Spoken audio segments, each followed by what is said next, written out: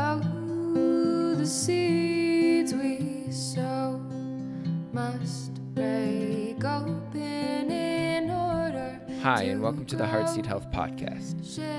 My name is Noah Goldstein, and together we are learning to cultivate health and promote more awareness and connectivity throughout our community as we talk to incredible health-inspiring people about projects, programs, and events. Today I'm talking with Ben.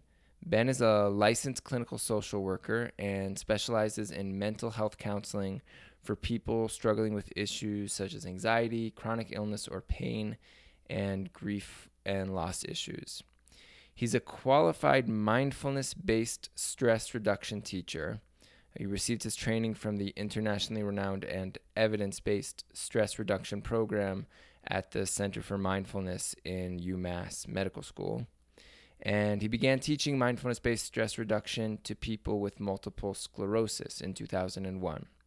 Since then, he's been teaching to a variety of populations, most recently for people affected by cancer and for the general population through the Center for Integrative Medicine at Good Samaritan Hospital. He has a private practice in Lafayette where he offers individual counseling and mindfulness workshops, and he's been working as an oncology social worker for the past 4 years at the Cancer Centers of Colorado at Good Samaritan Medical Center in Lafayette. He provides counseling, education, and leads support groups for people affected by cancer. His style in general, he involves connecting the mind and body for greater resiliency and well-being. Thank you so much for coming onto the show today, Ben. I'm really excited to talk a little bit more about what you do and how you support people in the community. Thanks so much for having me. Really glad to be here with you. Great. So I was hoping we could start out just by hearing a little bit about how you got into the field, how you became a social worker, why you came into this field. Well, it was quite a long process, but probably the most pivotal event for me was when I was in high school. My father was diagnosed with cancer, battled cancer for a couple of years, went through a bone marrow transplant. It's a pretty intense time for our family, and when he passed away, right before he passed away, I had this moment when just feeling, like our life is, upside down, and it felt like all of a sudden the world should just stop. And I just remember looking out the window at the hospital in Chicago where I grew up, and I was looking out the window and I just saw people driving home from work on kind of a cold, rainy evening and just going about their lives. And then it just suddenly hit me. Wow. I have days like this, or days where I would just normally kind of go about my life and have no idea that, thousands, millions of people are experiencing some very, very difficult moment. And that really struck me. It wasn't like I thought, oh, I'm going to be a social worker now. It just more brought into my awareness that people are going through crazy things all the time. And ever since then, I felt like I wanted to connect with that. I didn't want to just go about my life and pretend like challenging things aren't happening.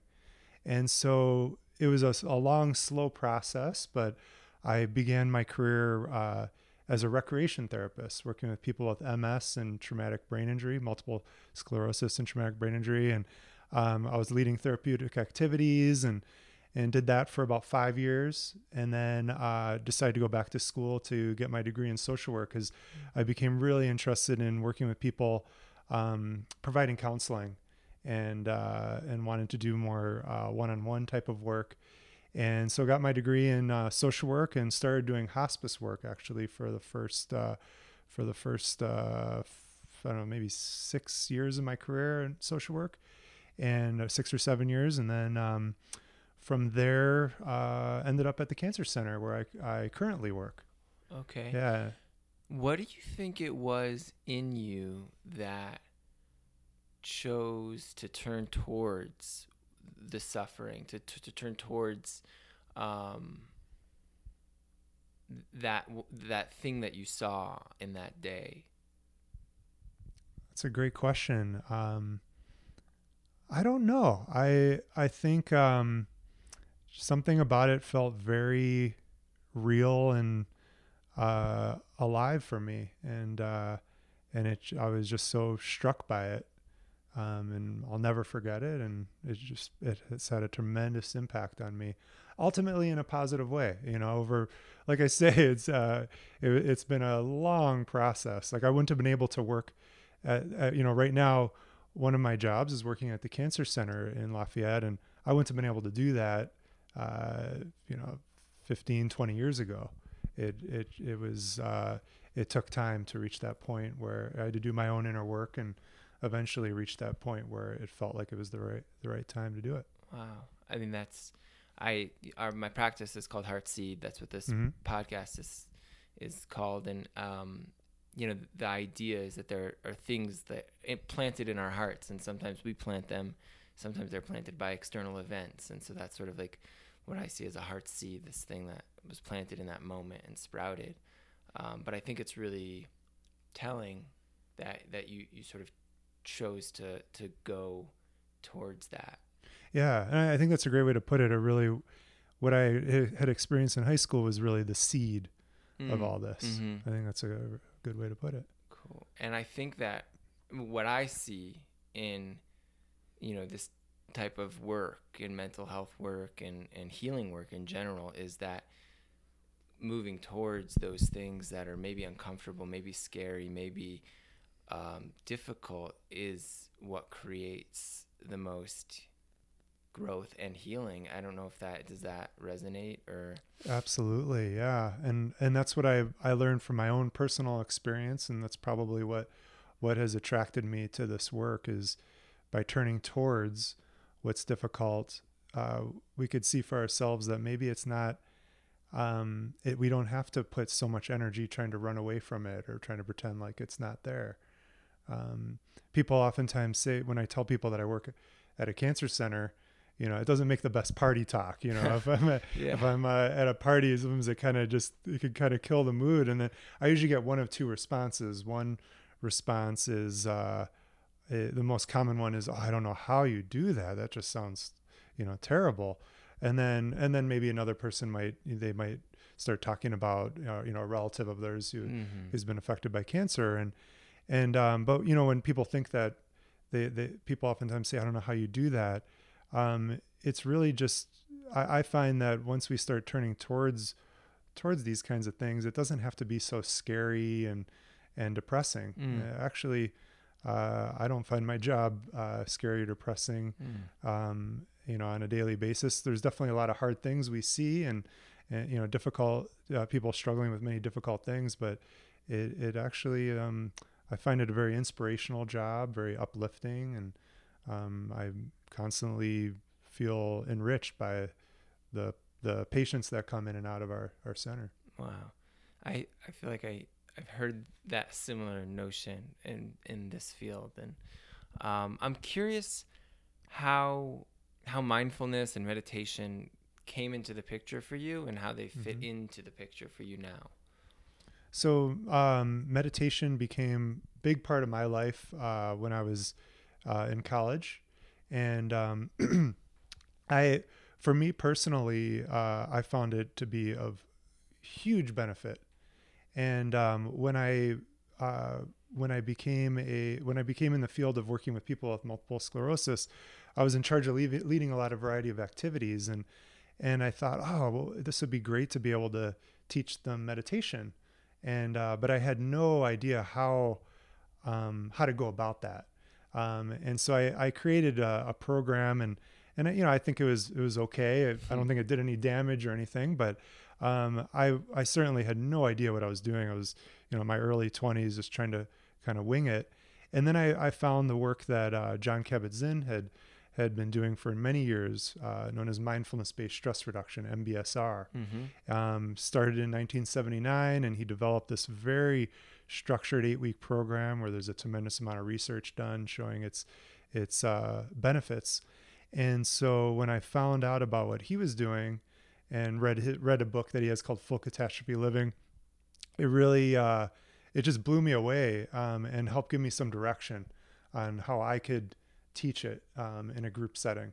And so I went through the training that that Jon Kabat-Zinn had set up at the UMass Medical Center, now called Medical School. and went through the training and over a number of years, and that has really helped me integrate it into my work. And so I bring it into my private practice. I bring it into the cancer center, and I run mindfulness-based stress reduction for the community through Center for Integrative Medicine at Good Samaritan. So for people affected by cancer or not, it could be anybody could sign up for that. And so can you explain exactly how the mindfulness-based stress reduction sort of program or system, if you will, is different to and or similar to meditating or meditation, and what's so unique about it? So with mindfulness-based stress reduction, the core curriculum is mindfulness practice, both the formal practice of meditation, whether that's sitting meditation. There's different yoga type of practices involved in it. There's walking meditation, something known as body scanning. So these are what's known as the formal practice, where you're taking a structured amount of time to practice basically awareness. And so there's that element, and then there's also the element of the informal practice of bringing awareness into daily life. So mindfulness-based stress reduction is very intensive because it asks the participants who are committing to this to not only practice in the classroom, which we do a lot of. The class meets for over 2 hours, and so we spend almost half the time doing various practices, but to also make the commitment to practicing every day at home, both the formal and the informal. So we have recordings that we give them to practice doing the different meditations, including the yoga, and there's a whole curriculum that Jon Kabat-Zinn had originally set up. And then there's also a workbook that helps guide them into bringing awareness into daily life. So the class helps them really integrate mindfulness into their entire life in a supportive group atmosphere where we're all working together and inspiring each other, motivating each other, sharing our experiences, having a constant dialogue throughout the 8 weeks about what's going on in the mind and body, and how can we work with these different challenges, as well as enjoy the many things that pass us by in our life that we perhaps normally take for granted. Yeah. Wow. Okay. So when I'm working with people, I often notice that one of the initial things that needs to be done is cultivating some base level of awareness, and along with that, some ability to regulate, to self-regulate. And those two tools then allow for people to really explore deeper things, whether it's emotions or history that they've had, trauma, or that having the both the capacity to stay aware of what's going on and hold this sort of third person perspective while being in the experience really is a big part of being able to move through things. I'm curious if you find sort of similar experience, and that's how this practice helps people. And then I'm also curious what it tends to help people with most. Mm-hmm. Yeah. So I could definitely see what you're saying happening with MBSR. One way to look at it is as people develop their practice, I think they're basically deepening their capacity to work with the different challenges that come about with being a human being. So they learn to be able. I really like the work of Bessel van der Kolk, who wrote the book "The Body Keeps the Score." Great book. And he really hit home. One thing he wrote about meditation is that meditation basically helps us tolerate ourselves. And because you ask someone to just sit in a room and be quiet and just be with their thoughts and their feelings. It's really difficult work. Someone that walks by my class and sees people lying on the floor on mats, with their eyes closed might think that they're just, oh, this is, they're just getting to relax, but they're actually working very hard. It's not an easy practice to stop distracting ourselves and to really open to what's there. And so meditation practice is a way to really learn to be with what is happening right now. And once we learn to tolerate it, well, it makes things actually quite a bit easier, because then if one is feeling anxious or sad or angry, if we could actually learn to tolerate those uncomfortable feelings, it no longer has to even be a problem. And we no longer need to get totally swept away by it. Right. And also could have more choice in how we respond from there. Absolutely. I think that's really the crux of this type of work, is generating more freedom through choice, which is done through building the capacity to face whatever is coming towards you with a sense of strength, resilience, or even groundedness. So that's so do you tend to see it most impacting people dealing with certain issues? Is it super effective for, when you're working with people for anxiety, for chronic pain? Yeah, I mean, both those things. I would say very effective for people dealing with anxiety, chronic pain, depression. It could be very helpful with just daily feeling like their life is just out of control, or sleep issues. So quite a range. Probably the common thing that I see is probably anxiety is probably the most common reason why people sign up for the class. Okay. But not always. Sometimes people just really want to become more alive and awake in their life. They might not even have anything standing out that's so difficult, such as anxiety, but just really want to learn to be more present in their life, be more present, and versus just constantly, running around distracting. Yeah. It's especially hard in our day and age with our little technologies. Oh, it's so difficult. They sort of leverage our distraction ability. Do you think, you've been doing this for a long time now. And so I'm wondering if you've seen any differences in the way people respond to the training or to the meditation, or different types of challenges that have been coming up more. Yeah, well, a lot of people talk about how they, obsessively look at their iPhone, me included, looking at the iPhone a million times during the day, or smartphone, wherever they have, checking email thousands of times. But what I've found, actually, it seems like the interest, and obviously, you hear about mindfulness all the time now, especially in this area, but all over the world now, mindfulness is becoming more and more accepted. While at the same time, technology is through the roof, and there's which lots of good things come out of that, but also it could be a huge distraction. And so I wonder if part of the reason why mindfulness is becoming so popular over these few years is because perhaps there's more than ever a need for it. Right. We're so disconnected from our bodies. Yeah. And mindfulness is I think the perfect antidote. Yeah. To all the screen time that is inevitable if we're taking part with society. Yeah, absolutely.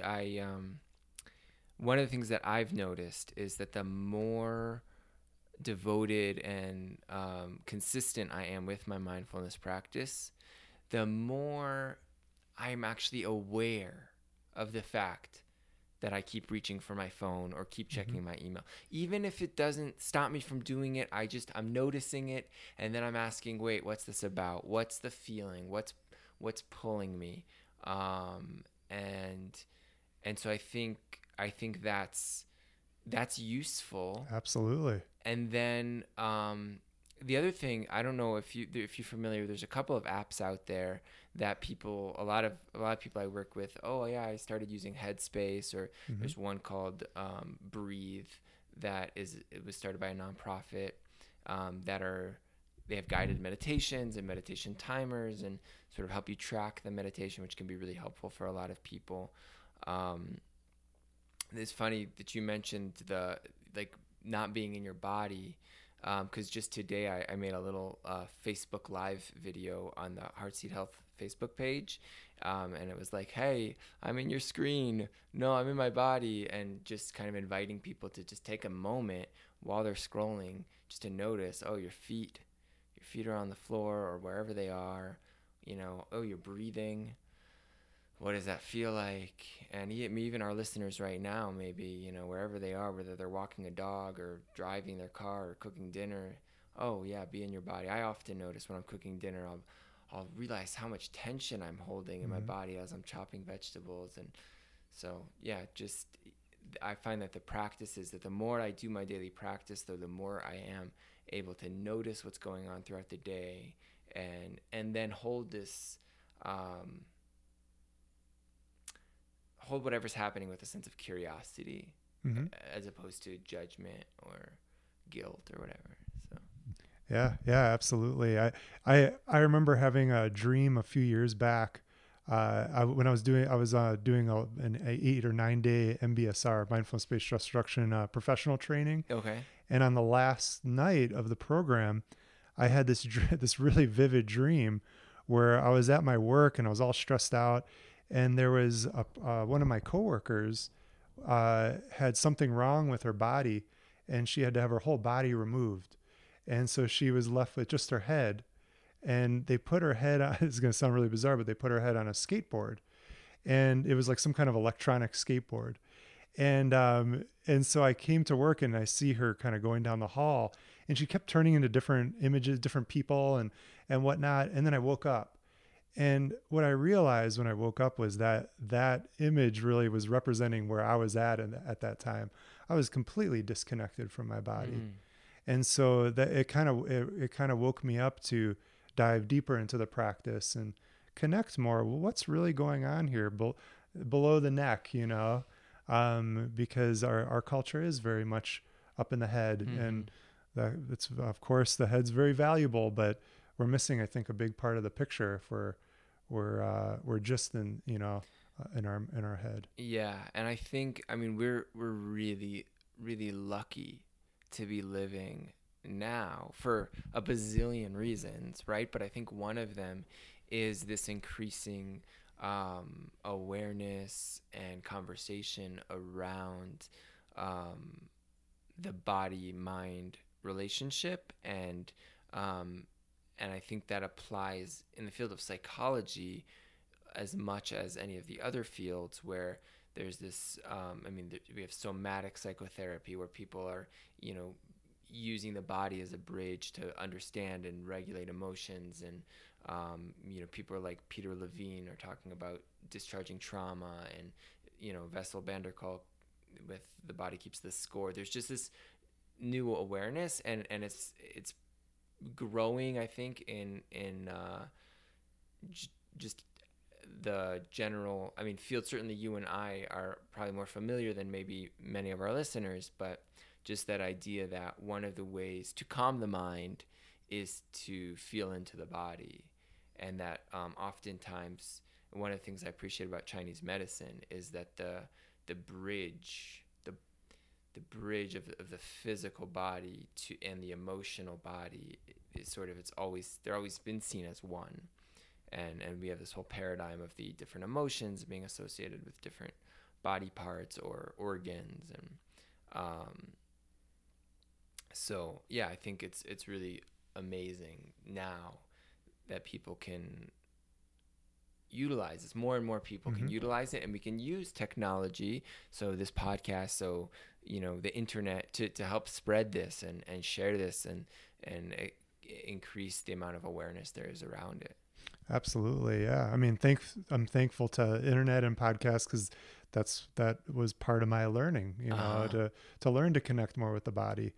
And what I find so, one of the things that I find so valuable about connecting with the body is that what we're feeling on the inside is, let's say there's any kind of emotion that's being experienced, the body, the actual sensation of the emotion. So whether, let's say it's anxiety, what does anxiety actually feel like? Well, maybe the heart's beating fast, or a tight stomach, or or kind of an overall tightness in the torso area, or sadness might be a heaviness in the heart, or a pit in the stomach, or tightness behind the throat. I find that so valuable to start to connect with that, because one, it's what's most accurate to our present moment experience. We could try to interpret it and make a whole story out of it. Who knows what's really going on when we start making a story of it, especially if we're in a reactive state. But if we could bring our awareness to the actual sensations, well, that gives us probably the closest picture to what's really going on. Yeah. And then if we could have a relationship with it, kind of like what you were saying, then we're more unified. We're one, versus pretending like we're essentially divided amongst ourselves, where, there's uncomfortable feelings in the body, but then our head is rejecting what's going on, and we're having this internal struggle. And so by connecting with what's there, then there no longer has to be this inner division. Right. It creates integrity. It creates an integration. And I think one of the most amazing things about mindfulness and meditation practices is their ability to create some space and permission for us to experience whatever is going on, and not detach from parts of ourselves, and not reject parts of ourselves, there's the whole shadow thing of like, well, I'm not this, and then whatever you are somehow ends up emerging in some negative and often damaging way. And so I think that whole idea of just accepting whatever comes through us, whether it's a pleasant thought or an unpleasant thought, whether it's loving or violent, like just recognizing, okay, I'm a human being, and this thought, this feeling, it isn't me, it's just an energy that's moving through me, and figuring out how to work with that and be with that. That's wow. So I know you work a lot with cancer and with people working through cancer and cancer survivors, and I'm curious if this in any way, how this actually benefits them in particular, people who are the as far as mindfulness-based stress reduction, or just mindfulness in general. One is that they're dealing with a lot of just being a human being like anybody else that doesn't have cancer. Right. They have day-to-day stresses just like anybody else, and could benefit from this just like someone who doesn't have cancer can. And then the other part to that is that with cancer, there can be a huge disconnection with the body, because people might feel like their bodies let them down, or might be kind of afraid of their body. Like for instance, let's say someone went through treatment and their cancer is now in remission or considered cured, but then there might be this kind of ongoing anxiety. What if it comes back? And so then any pain or sensation may trigger a lot of anxiety. So mindfulness could be a really helpful way to work with that anxiety, not necessarily just to try to make it go away, but to learn to perhaps make friends with that, with the anxiety, and also to learn to get more comfortable in the body versus trying to escape or distract, and learn. And what's been so interesting to me, and I've noticed this with not just cancer, but also other illnesses that I've worked with when I was doing hospice work, and even back when I worked with people with multiple sclerosis, is that you would think when you invite someone who has the pretty complicated problems in their body to systematically scan their body with awareness. I mean, gosh, that sounds hard enough if you're totally healthy. Yeah.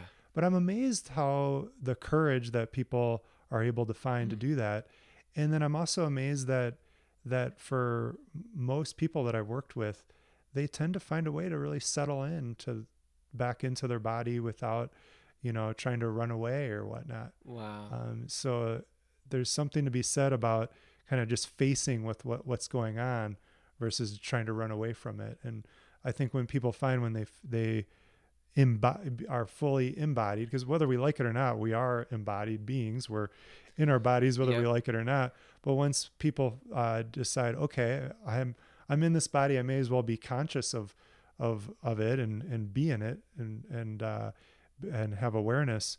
What I've found is that that things could kind of settle down a little bit for them, because they're no longer putting all that energy to try to escape something that actually might not be as bad as one is making it out to be. Mm-hmm. And maybe there's not so much to fear. Maybe they could become more comfortable in their body and knowing, yeah, it hasn't been perfect, but it's still doing, there's still doing a lot of things that are right and that are working. Right. As long as we're still breathing, we're Yeah. still, there's a lot, John Kabat-Zinn has this famous quote, there's, as long as you're still breathing, there's a lot more right with you than wrong with you.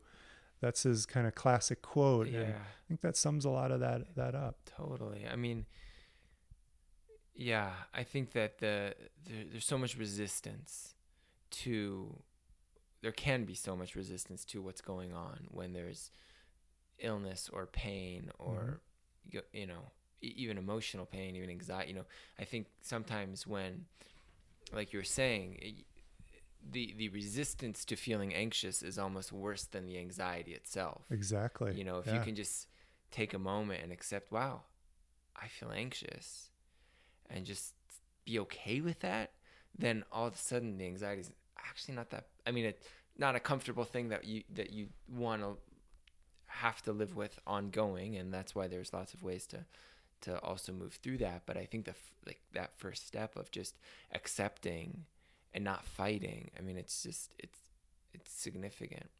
Yeah. And another part that I think I've found that people affected by cancer have been really attracted to, as far as mindfulness goes, is, when having a cancer diagnosis, it brings into one's attention, awareness, that how vulnerable we are and how perhaps limited of time we may have and how precious every moment is.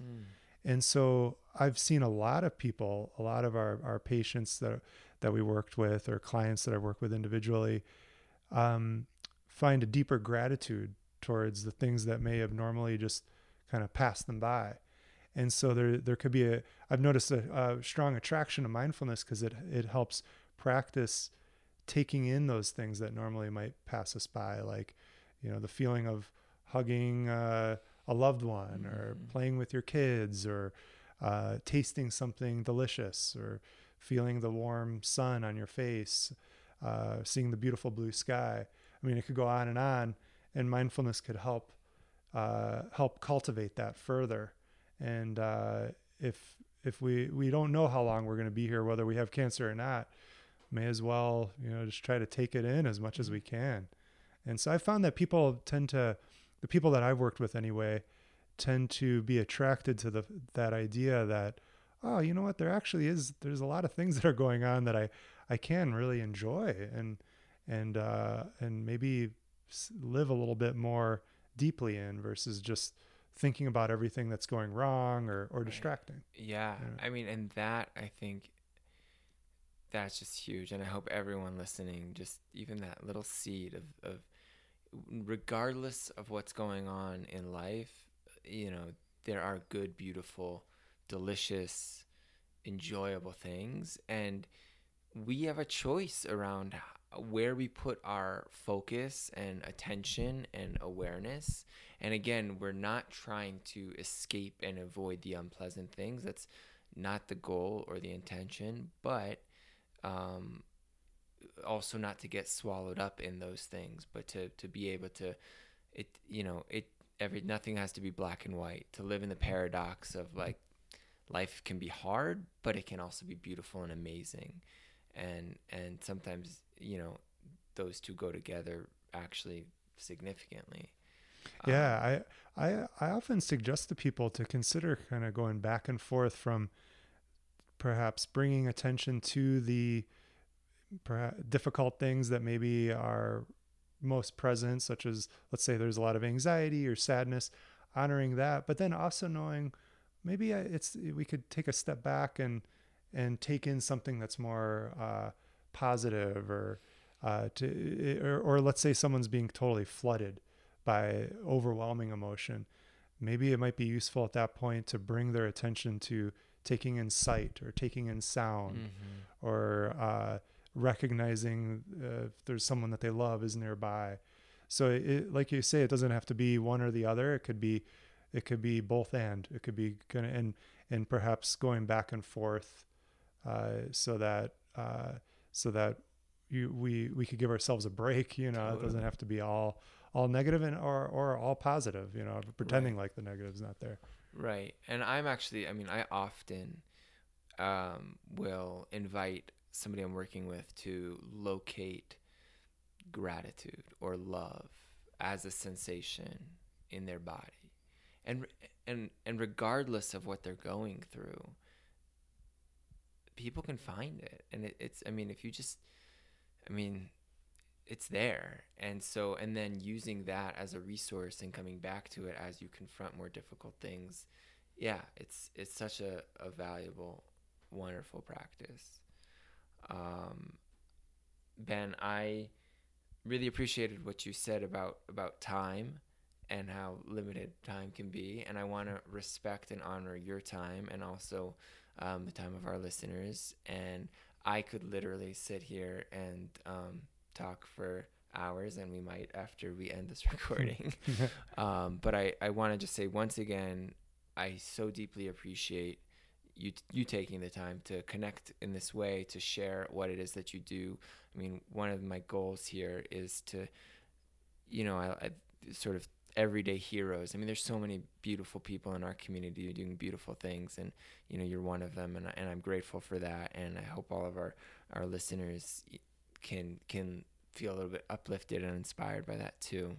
Oh, thank you. I really enjoy the work. Great. And I want to know if there's anything. I know you have a mindfulness-based stress reduction workshop coming up starting in February, I think. Yeah, the orientation starts on January 31st. Okay. And then the actual 8-week class starts the following week, February 7th on Wednesdays from 4:30 p.m. till 6:15 p.m. And it will be at Good Samaritan at the Center for Integrative Medicine in Lafayette. And so that'll be the next one. And that one is available for the community. It's not just for people affected by cancer. Certainly available to anyone affected by cancer, but really anyone wanting to reduce their stress and deepen their practice of being present in their life. Great. Well, I will post in the show notes that information and links to that information. And how can people get in touch with you if they're curious and learning more or want to connect or work with you? Yeah, so I have a website about my private practice as well as about the classes that I teach. It's bengabelcounseling.com, and my last name Gable is spelled Gaibel, so bengabelcounseling.com. And then and my information's on there, so definitely if anyone's interested in either the class or interested in individual counseling, I have an office in Lafayette for my private practice. And then also there's something that I have up there, another website that I have available that has free guided meditations that I've recorded. Awesome. It's called mindfultrain.org. So that's mindful and then TRAIN, train.org. And there's meditations you could stream straight through your phone. I use some of them for the mindfulness-based stress reduction class, and others I just have up there for individual clients or anybody. So for all of your listeners, they're all welcome to access that. They don't have to even put themselves on any mailing list or anything. You could just go right to it. Great. Well, thank you so much. It's such a service to the community to offer that up and to let people come and get what they need, what might help them, for their daily practice. Or, I wanted to ask you about any tips you might have for people who have struggled with their daily practice. Let's just, let's do that. Absolutely. Yeah. So great question. Probably the biggest barrier that people say who want to meditate is time. Right. And what I've found is the best way to get some momentum going is to make the commitment to practice every day, even if it's just for 5 minutes. Mm-hmm. So what oftentimes happens is people set themselves up where they think, oh, well, it's only worth it if I do it for 20 minutes or 30 or 10. And then they just don't do it at all because that just sounds so overwhelming.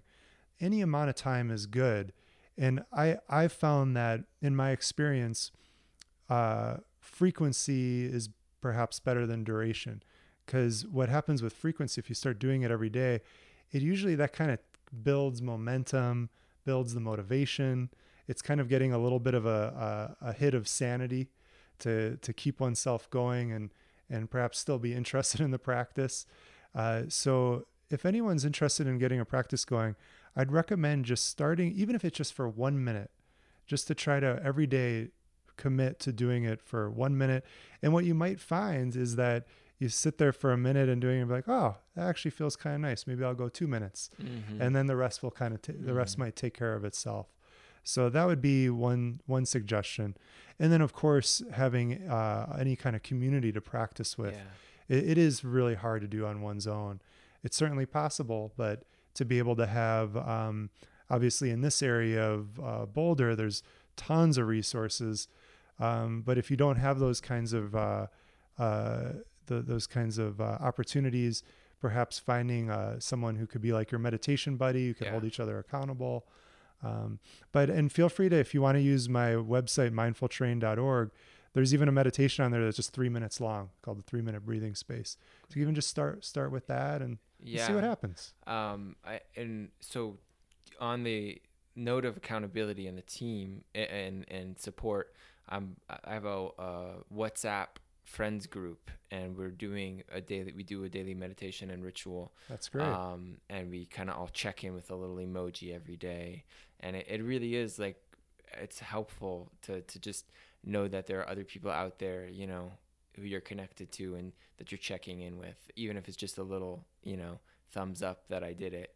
And Rachel and I, we have a little morning songs ritual that we do, and then just a 5-minute meditation, and we're doing it with our 3.5-year-old daughter, you know, kind of making noise and interrupting us, and, you know, our 3-month-old son, you know, squawking and squiggling. And so I do a more substantial practice usually in the evenings after everyone's in bed, but I think even when it doesn't feel as calm and as grounding and as centered as I want it to be, there's something about, okay, there's 5 minutes right here of mindfulness, even amidst this chaotic somewhat, you know, system. And we're setting an example for our daughter. That's that hopefully.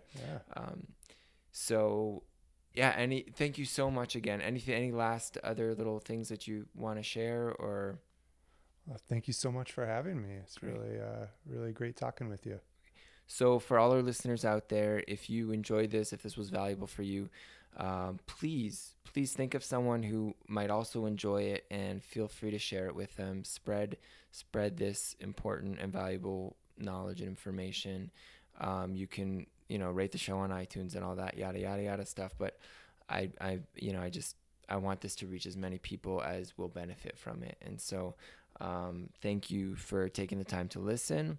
And I hope to hear from you any feedback. I'm always looking for comments or suggestions or ideas, or and hope you have a great rest of your day. And don't forget to notice your breath from time to time, and that you're living in a body, and noticing the small, delicious pieces of life. To grow, shed their skin.